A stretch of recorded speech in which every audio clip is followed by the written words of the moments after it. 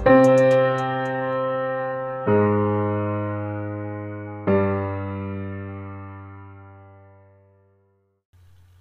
everyone, it's Jess. Welcome to Missing at 5280, and I'm just going to stop right there and leave a trigger warning. This episode is not suitable for young children and deals with domestic violence and child abuse. If you're still here, grab your hairspray and your Walkman, because we were going back to the 80s. Now, I normally try to steer away from stories like this. Being a mom, it's not easy to speak about. But as we get into today's episode, I hope you are right there with me, screaming and cursing into your listening device, demanding justice for the voiceless. Today we are heading 7 hours and 46 minutes south down I-25, crossing the New Mexico state border and into the small town of Socorro, New Mexico. The town sits tucked away in the Rio Grande Valley, an area known for its southwestern art and hiking trails. But with a population of about 9,000 people, this town lands number 6 on the top 10 most dangerous towns in New Mexico to live in. In Socorro, the violent crime and property crime are more than 30% above the state average, and 1 in 18 residents will be the victim of a crime. This is where the survivor of our story grew up, so it's no surprise to me that he has gone on to create a podcast seeking justice of the victims in New Mexico, called True Consequences. It was there where I fell down the rabbit hole of New Mexico's forgotten children. Of New Mexico's nearly 500,000 children, 29% live in poverty. That's the highest rate in the nation. And 15 out of every 1,000 children in New Mexico will experience abuse or neglect. And it was there where I heard the story of Jacob Jeremiah Landine. Our story starts off in 1977, when Brenda Crawford married Gene Landine. Then, on November 20th, 1980, they had a son, Eric Carter Landine, and around 1983, the family moved to Texas. The relationship between Brenda and Gene was difficult to say the least, but Brenda gave birth to their second child, Jacob Jeremiah Landine, on July 1st, 1986. Gene spent most of his time away from the family, hanging out with friends, doing, honestly, who really knows what. And Brenda was alone and had no means to support her children. By the grace of God, a neighbor left care packages on their steps, giving young Eric Chef Boyardee and juice. Shortly after Jacob was born, in 1986, Brenda decided enough was enough and packed up her babies. She moved them back in with her mother in Socorro, New Mexico. She got a job at the local grocery store, the Supermart, and with her mother's help, she was getting back on her feet. It was at this time the suspect started to come around. We will not be using his name for legal purposes, but if you want my opinion, he doesn't even deserve his name to be spoken, so unlike other subjects on this podcast, we won't be calling him anything other than the suspect. The suspect and Brenda had almost always known each other. They went to school and church together, and he was actually best friends with Gene, and knew exactly how the relationship had left off. He had an inside scoop, if you will. This man seemed to have everything Gene didn't, had a job as a maintenance worker for the city and a steady place to live. He spent time with Brenda and her son doing family things. It was as if her dreams had come true. And like the neighbor before, this man seemed as if he were a godsend. They started dating in late December 1986 or very early January of 1987. The suspect and Brenda moved into a small trailer together with her 2 sons. Eric, who was 6 years old, and Jacob, who was around 6 months old. It didn't take long at all for the strange things to start happening with Jacob. His playful, happy demeanor seemed to change drastically whenever this man was around. He recoiled and acted afraid. Brenda did question the man, asking him if maybe he had been playing too rough with the child. He denied doing so, and later started to place blame on Eric, Jacob's 6-year-old brother. I'm sure Brenda didn't know what to think at this point. Eric was a very loving older brother who had asked for Jacob long before he had even arrived. But they did just move, and having so many changes happen to such a young boy may have given him some sort of resentments. It didn't seem so serious until March, when injuries started to appear on Jacob. Brenda even took Jacob to the doctor for a small abrasion on the boy's ear. and in my opinion, this is when the slow, methodical manipulation of Eric started to happen. The suspect placing blame on Eric, stating Eric was jealous of the baby. Later, the suspect questioned Eric about this, repetitively telling him not to lie. The 6-year-old then broke down and said he accidentally dropped the baby while trying to put him in his crib after getting him out while Jacob was crying. After these incidents, Brenda started having her mother babysit. And 2 weeks later, Brenda dropped off the children to the grandmother, Merlinda Crawford. The grandmother noticed a soft lump on Jacob's head, and Brenda then took him to the doctor that she had previously visited. After an initial examination, the doctor concluded that Jacob had received a blow to the head and sent them to the hospital, where Jacob underwent a procedure to relieve pressure caused from a subdermal hematoma, which is the collection of the blood between the covering of the brain and the surface of the brain. According to medlineplus.gov, a subdural hematoma is most often the result of a severe head injury. In infants and young children, a subdermal hematoma may occur after child abuse and are commonly seen in a condition called shaken baby syndrome. Jacob was hospitalized from March 15th to March 17th. And shortly after Jacob was sent home, Brenda decided to send Eric to live with his father. This was after the suspect again interrogated the 6-year-old, and Eric broke down, claiming he had kicked his brother, but he didn't think he kicked him very hard. And on March 18th, Eric left to California to live with his father, Gene. A social worker, Sue Holland, was also sent to the home around this time, after a neighbor filed a complaint. During this visit, the suspect entered the home and belligerently asked the social worker who she was before telling her to leave the property. Although Brenda sent Eric to California with Gene, she was still having her mother watch Jacob while she worked. But on April 9th, while Brenda was scheduled to work the 11 to 7:30 shift, Merlinda had plans to attend church that evening and had arranged to drop off Jacob an hour early to the suspect. This would have been helpful for Brenda and the suspect as well, because they were scheduled to look at a trailer they wanted to move into. The trailer did not have electricity and they needed daylight to see it.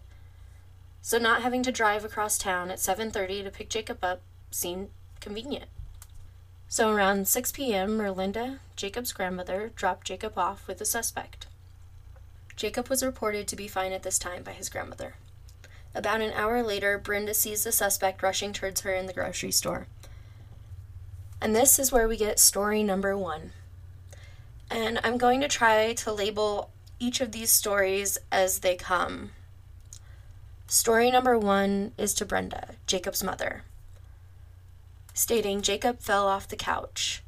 It was at this time they both go to the hospital where Jacob was being seen. When she arrived, Brenda remembers her mother already being there. She was very distraught, though, and was in and out of the waiting room. When she was gone, story number 2 happens. And story number 2 is to the initial doctor and goes, he left the baby alone, and when he came back, the baby was unresponsive. It was at this point it was decided Jacob needed to be transferred and flown to the University of New Mexico Hospital in Albuquerque, New Mexico, which is about an hour and a 10-minute drive. At 10:40 p.m., Agent DeWalt was notified of a 9-month-old baby that had been received to the hospital with a blow to the head and suspected child abuse. Agent DeWalt went to the hospital and made contact with Kristen Chapin, who was a hospital social worker, and Suzanne Green, who was the evening administrator of the hospital. They told Agent DeWalt that the 9-month-old Jacob Landine was brought into the hospital from Socorro, New Mexico, with a massive cerebral fracture. The lifeguard helicopter air ambulance had received a telephone call from Dr. Blodgett in Socorro, New Mexico. The examination revealed indications of older injuries, including a previous head injury and a broken rib. They believed that the baby could be a victim of child abuse, and it was at this time the family members were questioned. And here comes story number 3, and this is to Agent Sue DeWalt. The suspect told Agent DeWalt that Mrs. Landine's mother, Merlinda, brought Jacob to him at approximately 6 p.m. on Thursday, April 9th, 1987. He stated that Miss Landine was going to look at a trailer after she got off work, that the trailer did not have electricity, and they needed to look at it before it got dark. Miss Landine had reportedly asked her mother, Merlinda, to bring Jacob to the suspects so she would not have to make a trip to pick Jacob up. Jacob seemed to be feeling all right, and the suspect put him in his walker and gave him a teething cookie in his bottle. The suspect was on the floor dubbing some cassette tapes for his brother, and Jacob was playing in the living room in his walker. One of the wheels on the walker kept getting stuck in the box which contained the tapes. The suspect stated that he moved Jacob away from the tapes, but Jacob wanted to keep playing with them. He then took Jacob out of the walker and placed Jacob on the floor behind himself. As he was laying on the floor with his head propped up with one of his hands, the suspect had given Jacob 2 or 3 old tapes to play with, his teething cracker and his bottle. After playing on the floor for a while, Jacob became sleepy, and the suspect stated that he picked Jacob up and was carrying him to the bedroom, when the tape clicked. He put Jacob on the couch and went to change the tape. He heard Jacob make a noise, and when he turned around, Jacob was lying on the floor between the couch and the coffee table. The suspect stated that he picked Jacob up and saw a yellowish fluid coming from his mouth and nose. He turned Jacob over and patted him on the back in an attempt to clear his mouth. When he turned Jacob back over, he observed that Jacob's eyes were rolling into the back of his head.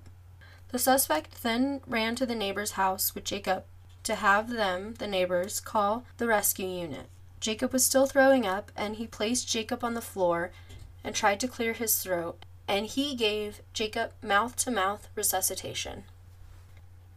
After conducting interviews with the family members, Agent DeWalt placed Jacob in temporary police custody, and at 3:58 a.m. the next morning, she received a phone call from Dr. Bernie McWilliams. Jacob had passed away at 3:34 a.m. during surgery. When the doctor went to notify the family, the suspect's first reaction was, "This is going to make me look really bad.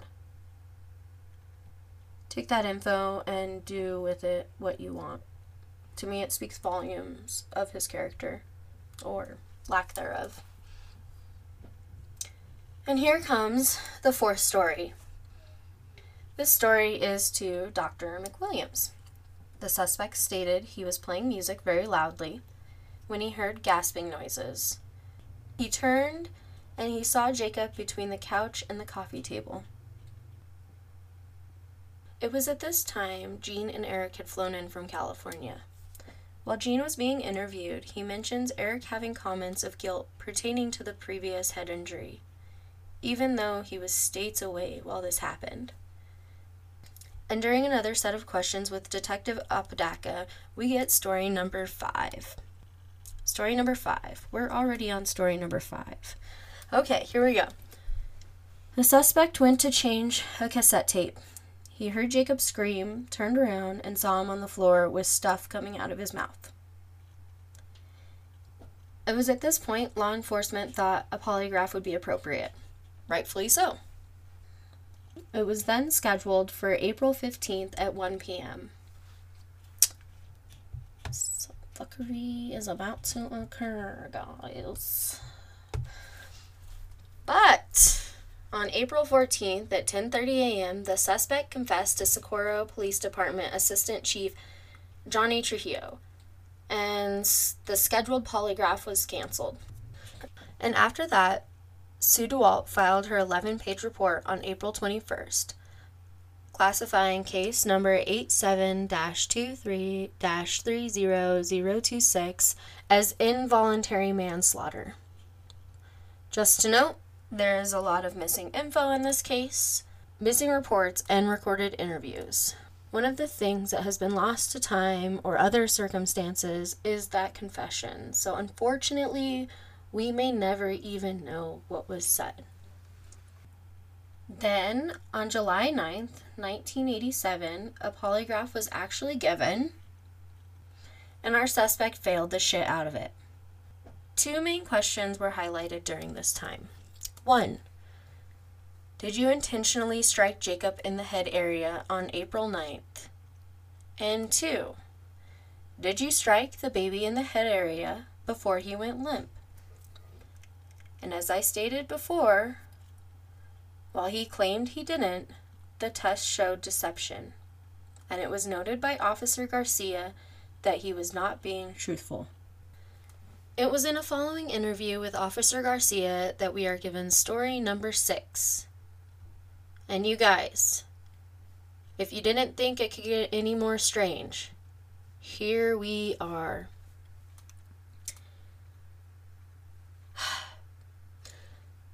The suspect said Jacob was standing, holding himself up on a chair in the living room.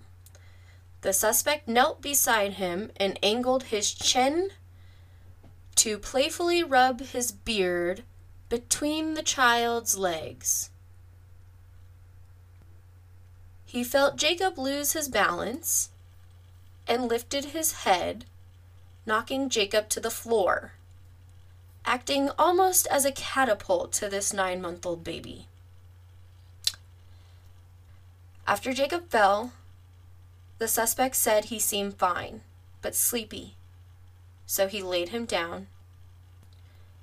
When he heard strange noises coming from Jacob, so then he held the baby over his left forearm and patted his back. When that didn't work, he held the baby up by both of his feet and then went to the neighbor for help.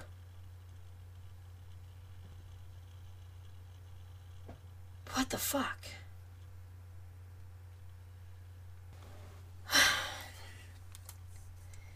But on December 7th, 1987, it was determined that there was insufficient evidence to move forward and the case was closed. What happened next proved to be a living nightmare for Brenda and Eric. After the case was closed, Brenda and the suspect went on to marry. And Brenda had been spared from abuse up until this point, as was Eric. But like a lot of domestic violence cases, the behavior of the abuser slowly started to turn from love bombing to torture. And after almost 3 years of enduring emotional, physical, and sexual abuse, Brenda gathered the courage to leave after her 13-year-old niece told her about the suspect's attempts to groom her. Brenda was granted an annulment and an order of protection by a judge, and they left.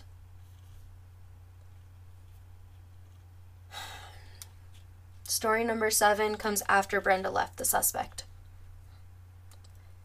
During this time, he was leaving notes for her and showing up outside of Eric's bedroom window, threatening him. He wanted to meet Brenda at Jacob's grave, but she instead offered to meet him at the police station. And he fucking showed up. So story number 7 took place at the police station, and he stated that he was playing with Jacob, throwing him up in the air. He missed catching him, and he hit the chair pretty hard. After Brenda left the suspect, she never stayed quiet and kept trying every avenue, writing to anyone she could. And in 1992, Jacob's case file fell onto the desk of Detective Haley. And thus, Detective Haley started his investigation, which is how we come to story number 8 for our suspect. In July 1992, he sits down with Detective Haley and claims he was playing with Jacob next to the armchair when he thought Jacob was falling. The suspect was laying down and sat up. When the child was falling, he then grabbed Jacob by the back of his thighs with his left arm, and Jacob then fell, hitting his head. The suspect then went to change the cassette tape. He put Jacob on the couch, and when he came back, Jacob was on the floor making gurgling noises.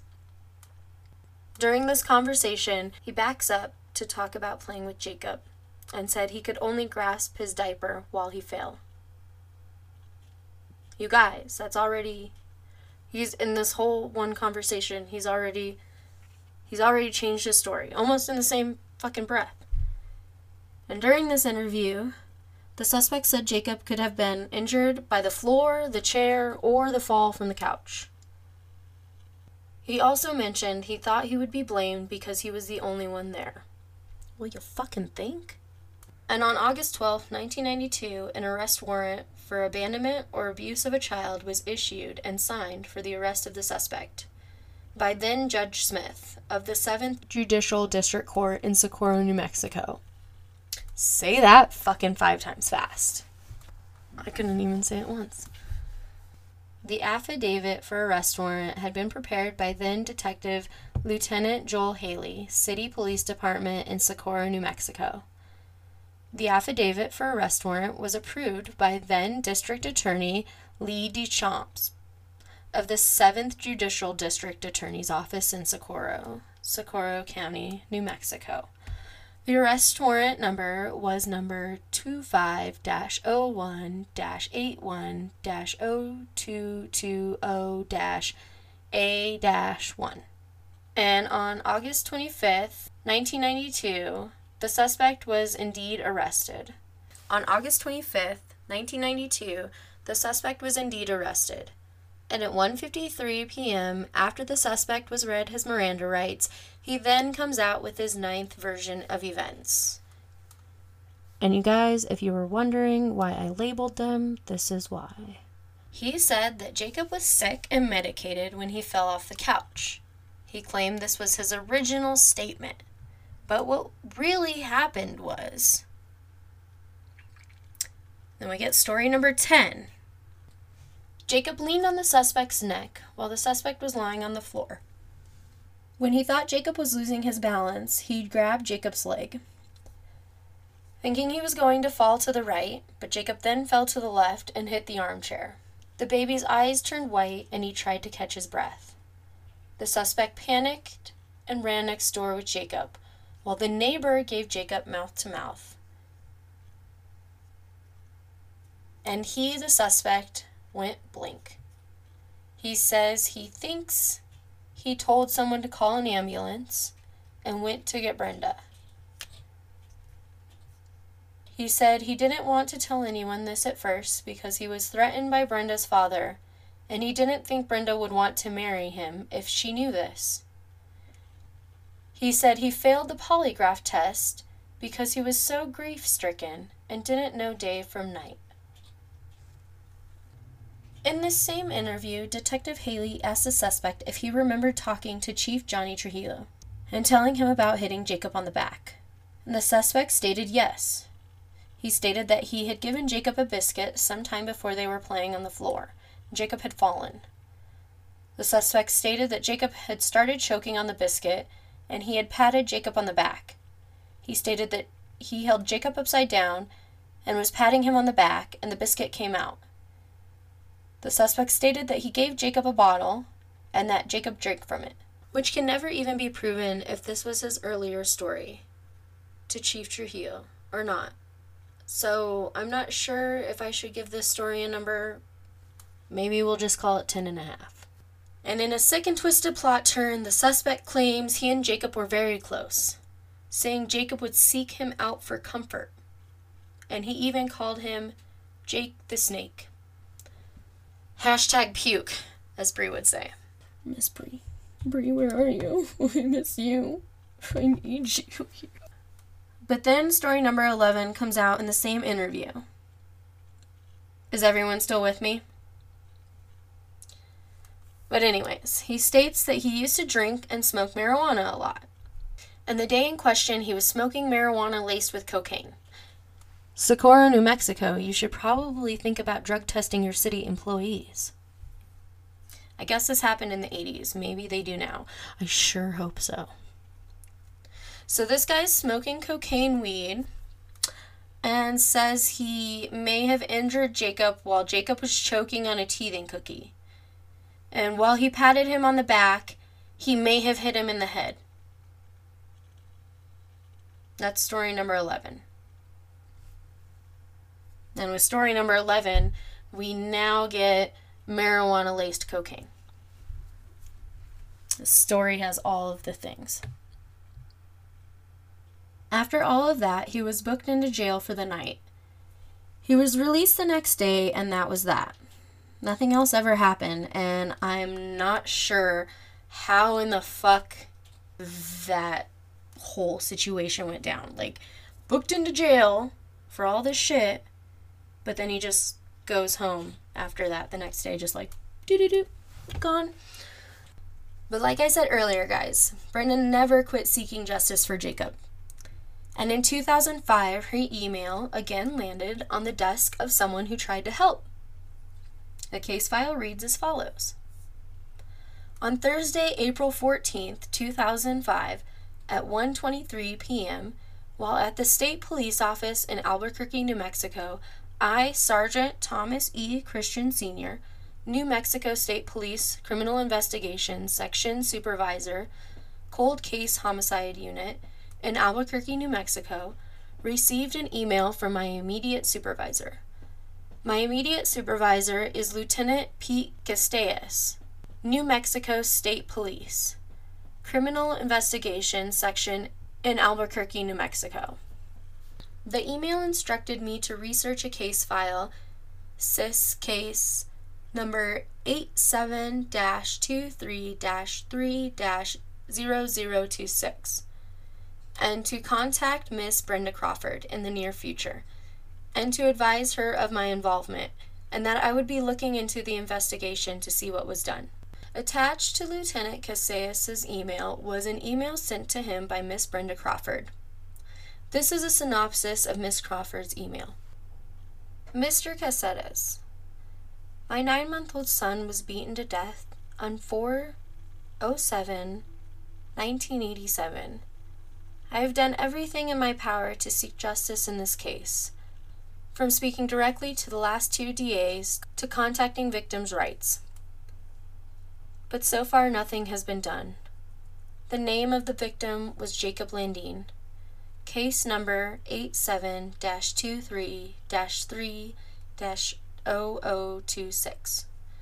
Investigating Officer Sue DeWalt. I am the mother of the victim, Brenda Crawford. The reason Juanita Gordon, who is an investigator in the 7th Judicial District Attorney's Office in Socorro, New Mexico, gave me for not prosecuting is because she could not give the suspect a speedy trial. And she also mentioned that she was afraid the suspect might sue the county. This is a cop-out, since the suspect failed the lie detector test and confessed to 2 different officers. To me, this is not a lack of evidence. Socorro County Police are negligent. They do not care that this person has never been punished and is probably still hurting innocent children. I did not have this information until 1990, but the DA's office did. Yet they did not do their job. I can be reached at redacted. Thank you, Brenda. This concluded the email. And then, on April 21st, 2005, the sergeant reached out to Brenda to let her know he was looking into the case. On April 26th, the sergeant met with Juanita Gordon, who is the woman Brenda had previously spoken with. On April 26th, she claimed Brenda's original statement provided the suspect with an alibi, and she only changed her statement after they broke up, which is not what she had told Brenda. But while we're here, let's just revisit Brenda's original statement really quick. And this was taken by Agent Sue DeWalt. Miss Landine told Agent DeWalt that she was employed as a checker at the Supermart in Socorro, New Mexico, usually working the 3 p.m. to the 9 p.m. shift. However, on this date, April 9th, 1987, she was scheduled to work the 11 to 7:30 p.m. shift. Miss Landine told Agent DeWalt that her mother, Merlinda Crawford, normally babysits Jacob, while she, Brenda, is working. Miss Landine stated that on the day, April 9th, 1987, she told her mother, Merlinda Crawford, to take the baby, Jacob, to the suspect, who was Brenda's boyfriend at the time, with whom she lived with, if she, Merlinda, wanted to go to church. Miss Landine stated that her mother, Merlinda, took the baby, Jacob, to the suspect at approximately 6 p.m. At approximately 7 p.m., the suspect entered her workplace, the Supermart, in hysterics and told her that the baby, Jacob, was in the ambulance and not breathing. According to Miss Landine, the suspect told her that the baby, Jacob, had fallen off a couch. Miss Landine told Agent DeWalt that she does not know what happened and that she does not know of anyone who would hurt the baby. Miss Landine told Agent DeWalt that the suspect seems to care for Jacob, the baby, and takes good care of him while in her presence. The suspect has 2 children of his own, with whom he has visitation rights. Miss Landine said that the suspect is a good father and that his children have never been unusually injured. The only person who babysits Jacob is her mother. Miss Landine stated that her father is usually present at home when Jacob is there. However, he spends most of his time outside working on his car. Miss Landine stated that she was never abused or mistreated as a child, and the suspect has never mentioned to her any abuse in his childhood. So, this woman thinks, even though Brenda was at work and nowhere near the suspect, that she can provide him with an alibi. I'm not exactly quite sure that's how that works. But I digress. After this, Sergeant Christian went to work jumping through hoops, trying to obtain anything he could on Jacob's case. The University of New Mexico sent over a box of all it had collected, but other than the hospital, it would prove to be nearly impossible to gather other documents, as a lot of things hadn't been kept around due to time, and some other things seemed just to be lost. He then spoke with Chief Joel Haley, who was the detective assigned to the case in '92, when the suspect had been arrested. You remember that one time when he was arrested and he went to jail that one night, and then he walked out the next day, and nothing ever happened?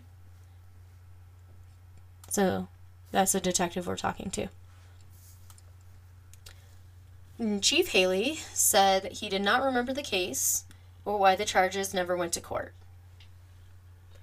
Haley told him he would reach out if anything jogged his memory.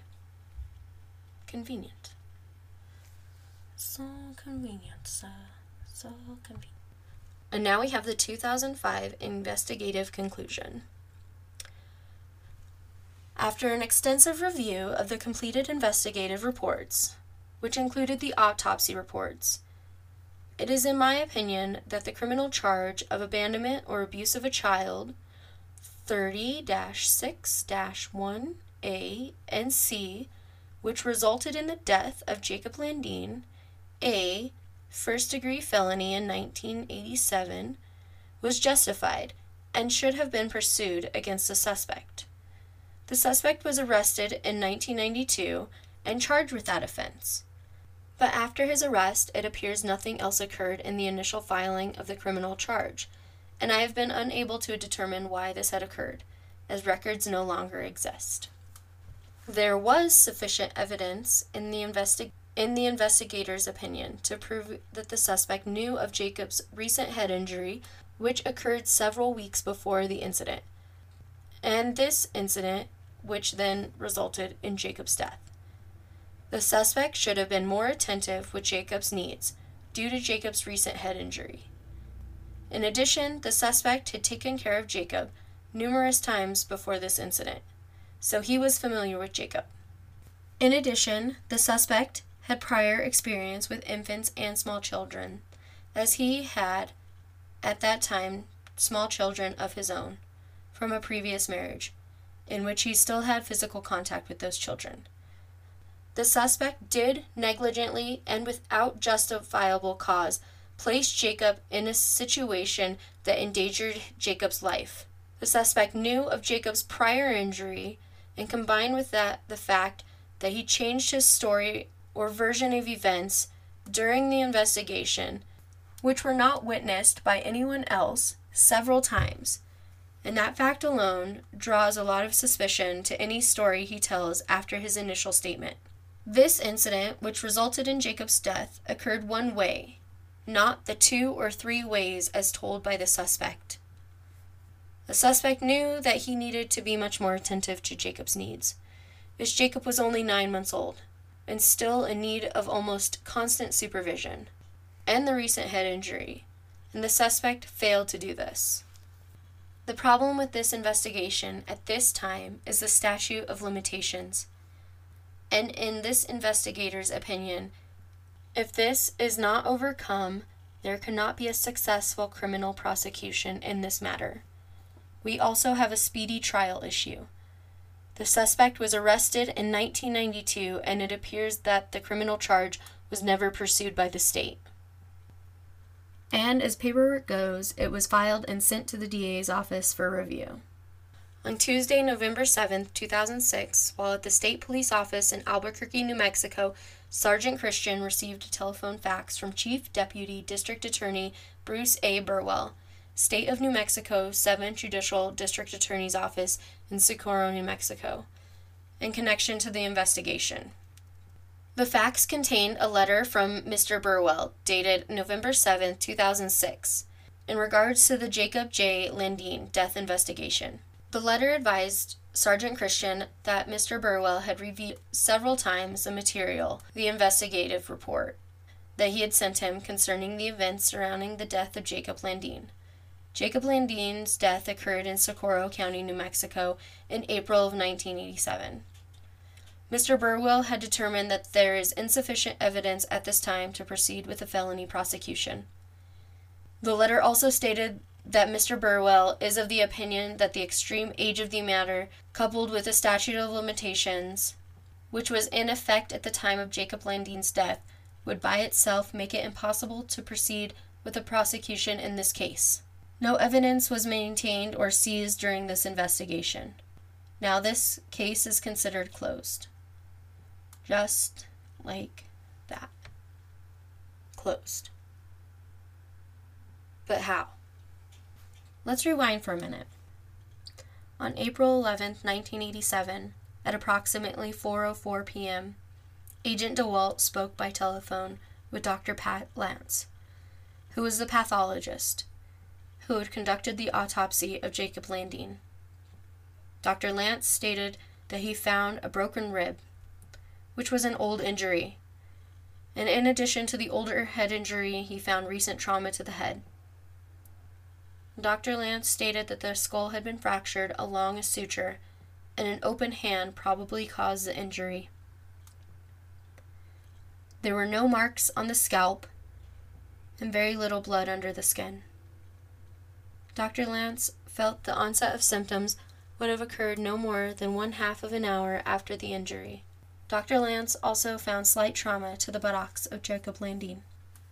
I don't think I'll ever understand how this case got swept under New Mexico's dusty-ass rug for so long. And Jacob's story is really just the beginning. This past weekend, I had the honor to speak with Eric. And while we did talk about a few facts from his brother's case, I really wanted to focus on his mission and the legacy Jacob is leaving behind through his older brother, which is how I will end this week's episode. I already know you, but I don't know you because I follow you on Facebook and Twitter and everything, and I'm so can you tell me a little bit about your podcast and stuff? Yeah, sure. I started the podcast a little bit over a year ago, and really it was because of what happened to my brother that I wanted to create the show. It was because of that, and also because I saw that the same kind of thing kept happening over and over again.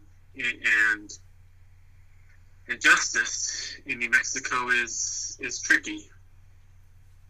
And so there weren't a lot of people really speaking out about what was happening and what's wrong with our justice system. So I was really into podcasts as a listener, and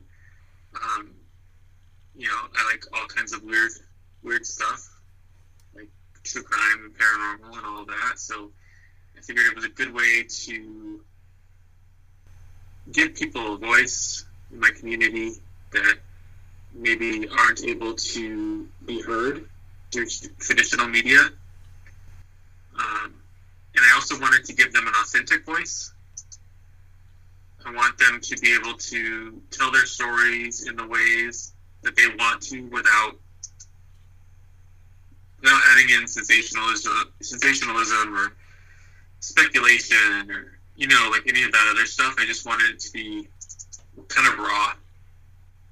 And so that's what I have. I have my True Consequences show, which is all about crime in New Mexico.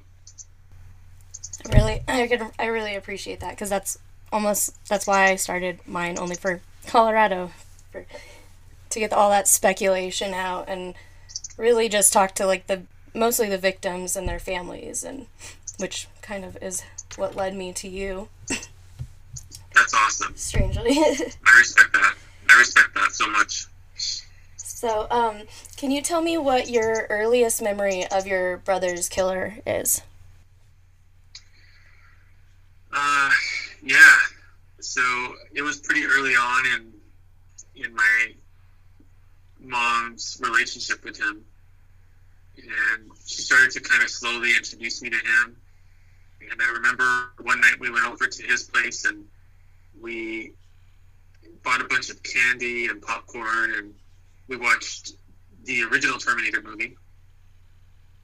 And I just remember, excuse me, being very excited about it, you know, feeling like it was pretty cool to, first of all, be watching this movie that I probably should not have been watching at that age.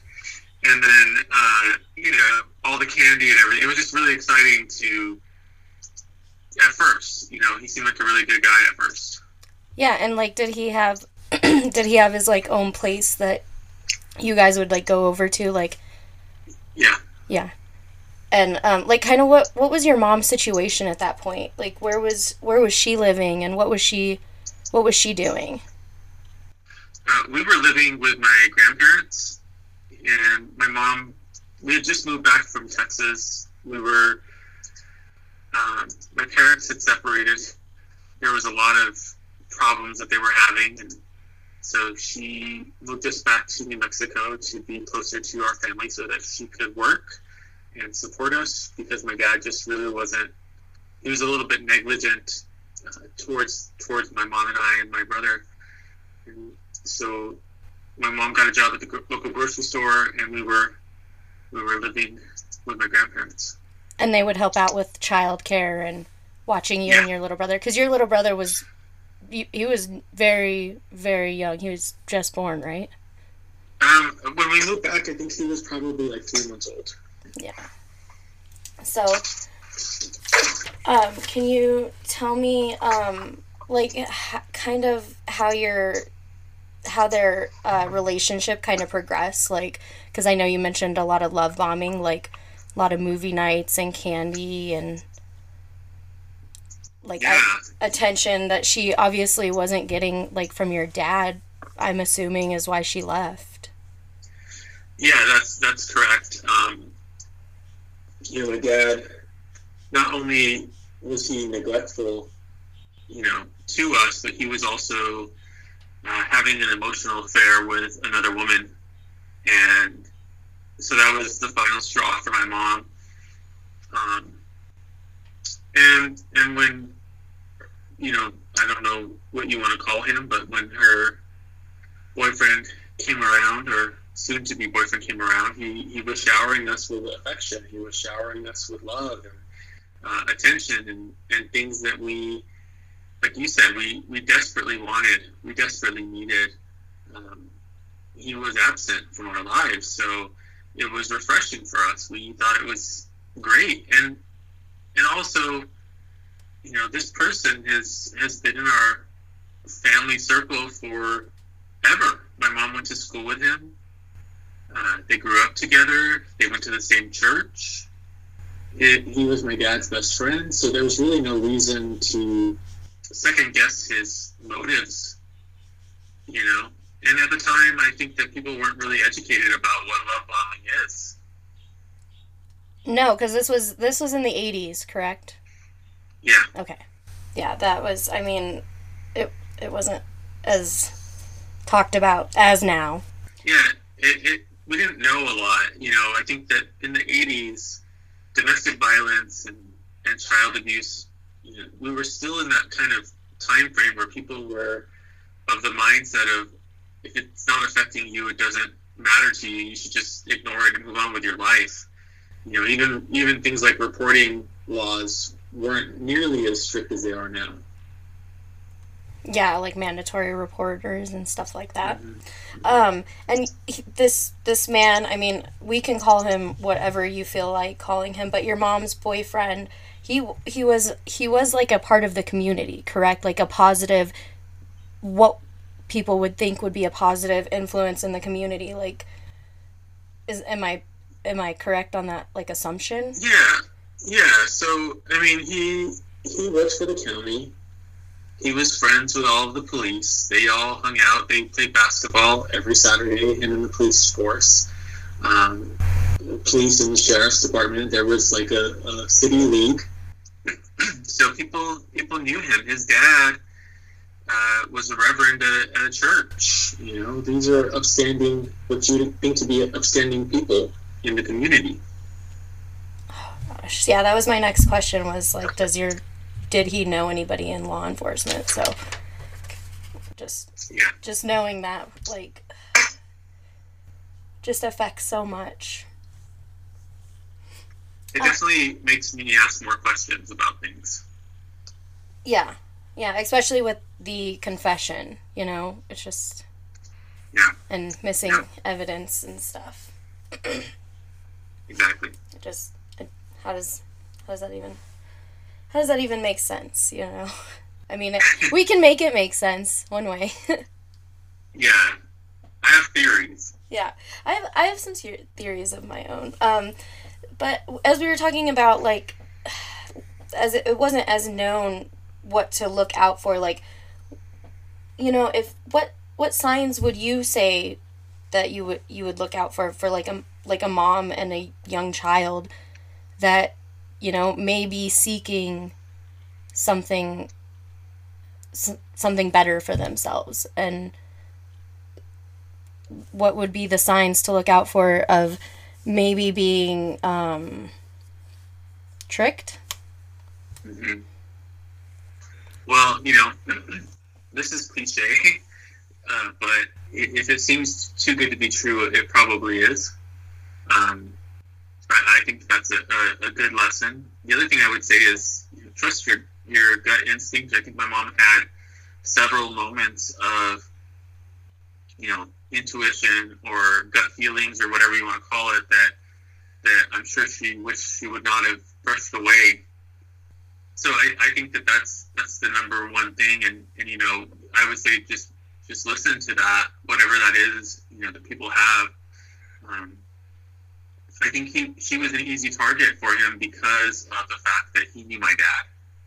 He knew the situation that was happening in their relationship because him and my dad were best friends. So, they talked about it. And then our families were so close that it doesn't take much to learn those things. Um, but, there were little signs about him not being who he was early on, or who he said he was. Um, his reactions to things. He would often overreact, not to the point of physical violence, but you read about it in the investigation. If my brother would wake up in the middle of the night because he wasn't feeling well and start crying, he would yell at my mom about that. That's not the normal reaction of somebody who is a parent who has had two kids before. You expect that to happen when you're a parent. You expect kids to wake up, especially when they're not feeling well. Um, he would yell at my mom for touching his stereo. So there were just weird things like that just were little hints that maybe things weren't exactly as good as they seemed they were. I don't know if that makes sense. No, yes, it totally does. If somebody is kind of noticing things like that in their relationship, and like like what would be your advice to somebody that is kind of seeing those patterns or little signs? It's really hard to see this stuff when it's happening to you, because when you're dealing with somebody like this guy, who's what I would consider to be a narcissistic abuser, they are very good at manipulating you. They're great at gaslighting you. They're great at convincing you that you're the problem and that whatever you're thinking is not real. And so it's sometimes can be hard to identify those things when they're happening to you. And I would just say that the first time somebody shows you who they are, who they really are, believe them. Don't second guess that.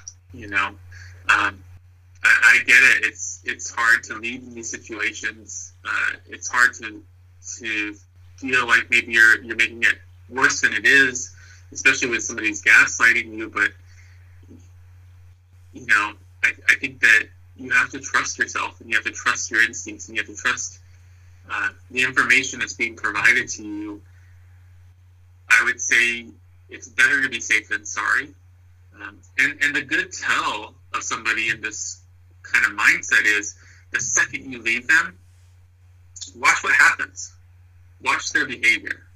If they switch like a light switch, if they switch their behavior and suddenly they're loving and caring and apologetic and begging and promising to change, that's a clear indication that there's a problem. Is that what your mom kind of experienced? Mm-hmm. Like after your brother had passed? Yeah. He would basically try to find any opportunity to get in front of my mom, to talk to her. And if he couldn't do that, he would write her notes. And I have several of those notes still. Very sweet, very apologetic, very contritious. If you read that and you didn't know the whole story, you'd be like, oh, what a nice letter. He feels really bad. But it was just a way to manipulate, really, is what it is. Yeah, well, my first thought is, like, if you're apologizing, there's something you're apologizing for, so... Right. I don't... Obviously. Man.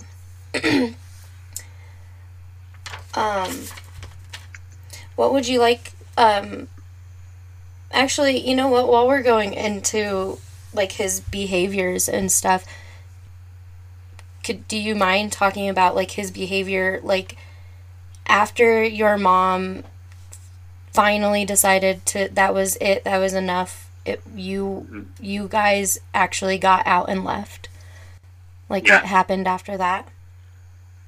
Yeah, he stalked us for a number of years. I would say at least 3 years. He would follow us around town. If we were driving down the road and he saw us, he would turn around and he would start following us really closely. If my mom went to the grocery store, he would follow her. In the store, he used to come to my bedroom door every single night, or bedroom window, every single night, and knock on my window and tell me that he was going to kill me. Gosh, and you were like an 8-year-old? I was about, and actually by that point, I think I was like 9. I was probably like 10, actually. Okay. Gosh. It's about 1990. Okay. It was right before I was born. What would you like to see happen with your brother's case? We were never given our day in court. Jacob never had his day in court. And I think that's wrong. Whether you believe that this was negligence or whether you believe that this was intentional, I'm not here to determine that for anybody. It's really, the fact of the matter is, my brother died because of either his direct action or his inaction. And however you look at it, it's wrong. And there should be some accountability for that. Aside from the years of abuse that my mom and I suffered at his hand, which there should also be accountability for, the fact that there's never been any kind of trial, not even a grand jury, is a slap in the face.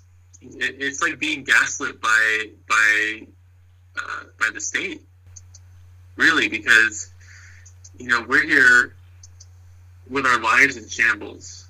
My brother's gone. We went through hell with this person, and the state's like, oh well, sorry that happened, or not even sorry that happened. Like, it's too bad. I'm not going to do anything about it, and that's wrong.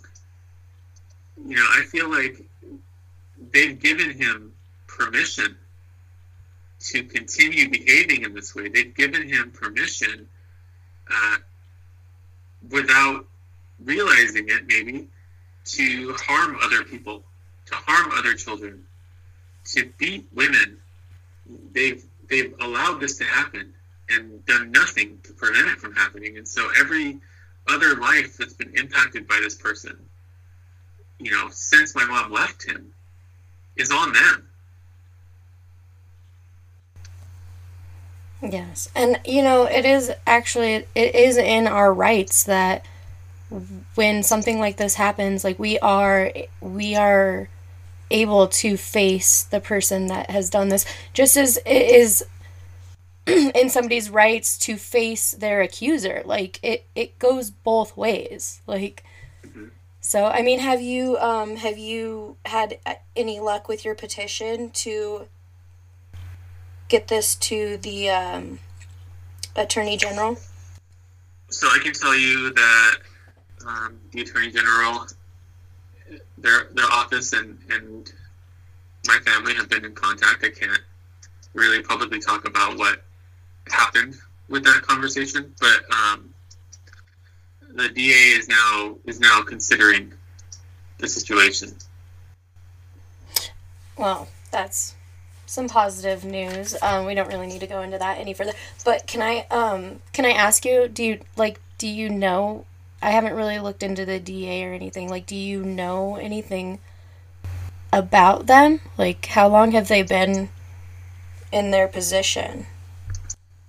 He's been in office on and off for the last 20 years. I think wow. He was the DA in the late 90s, and then he wasn't for a little while, and now he is again.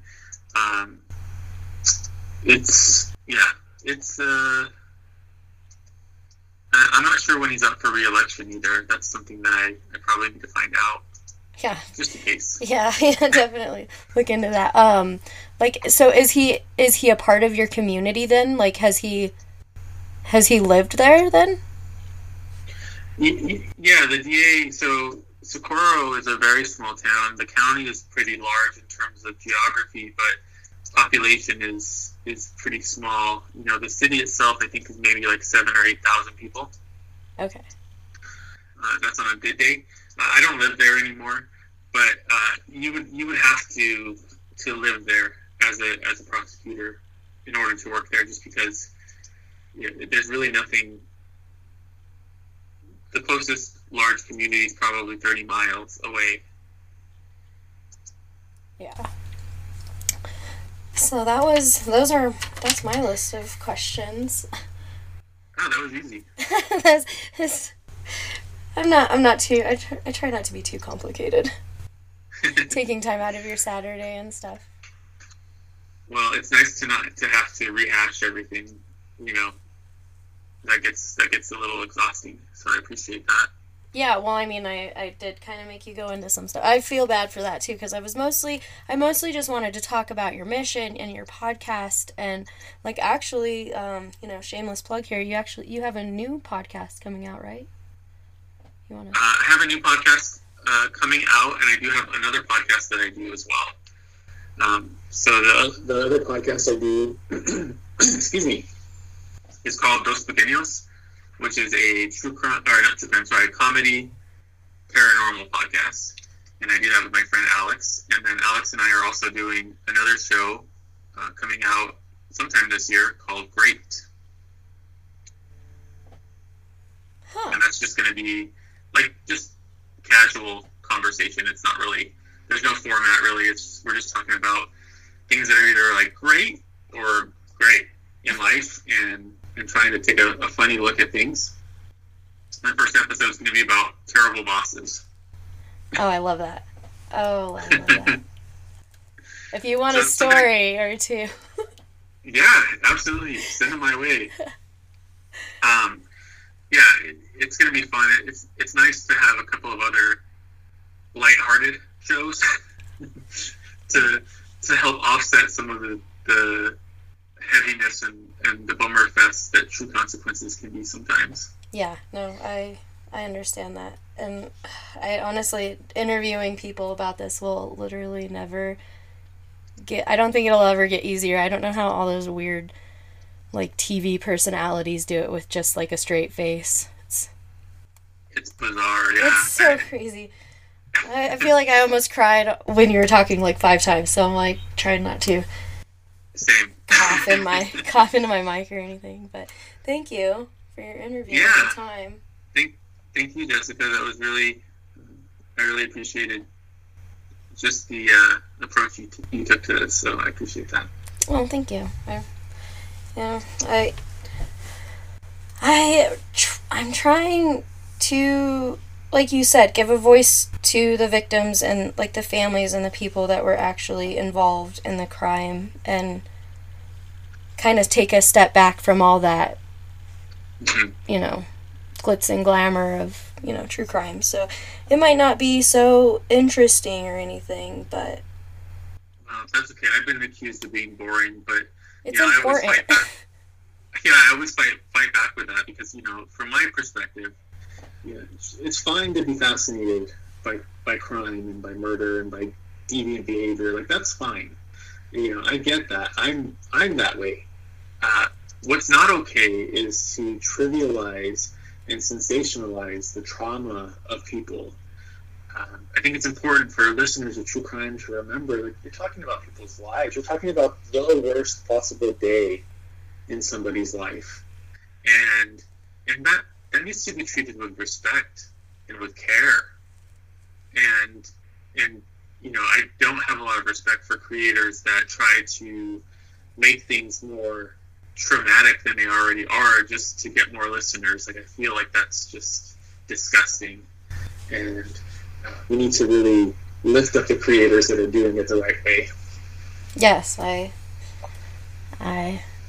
completely agree. And that is why I will be linking all of your podcasts in the link, description link, whatever we call it, all those things. Thank you. Of course. Well, I hope you have a really good Saturday and a good rest of your weekend. And I can't wait to hear about your horrible bosses. Yeah, well, and let me know if you have more questions, you know, while you're working on it. Yes, most definitely. I will send you any messages if I have questions. Awesome. Have a good day. You too. Thank you. Bye. Bye.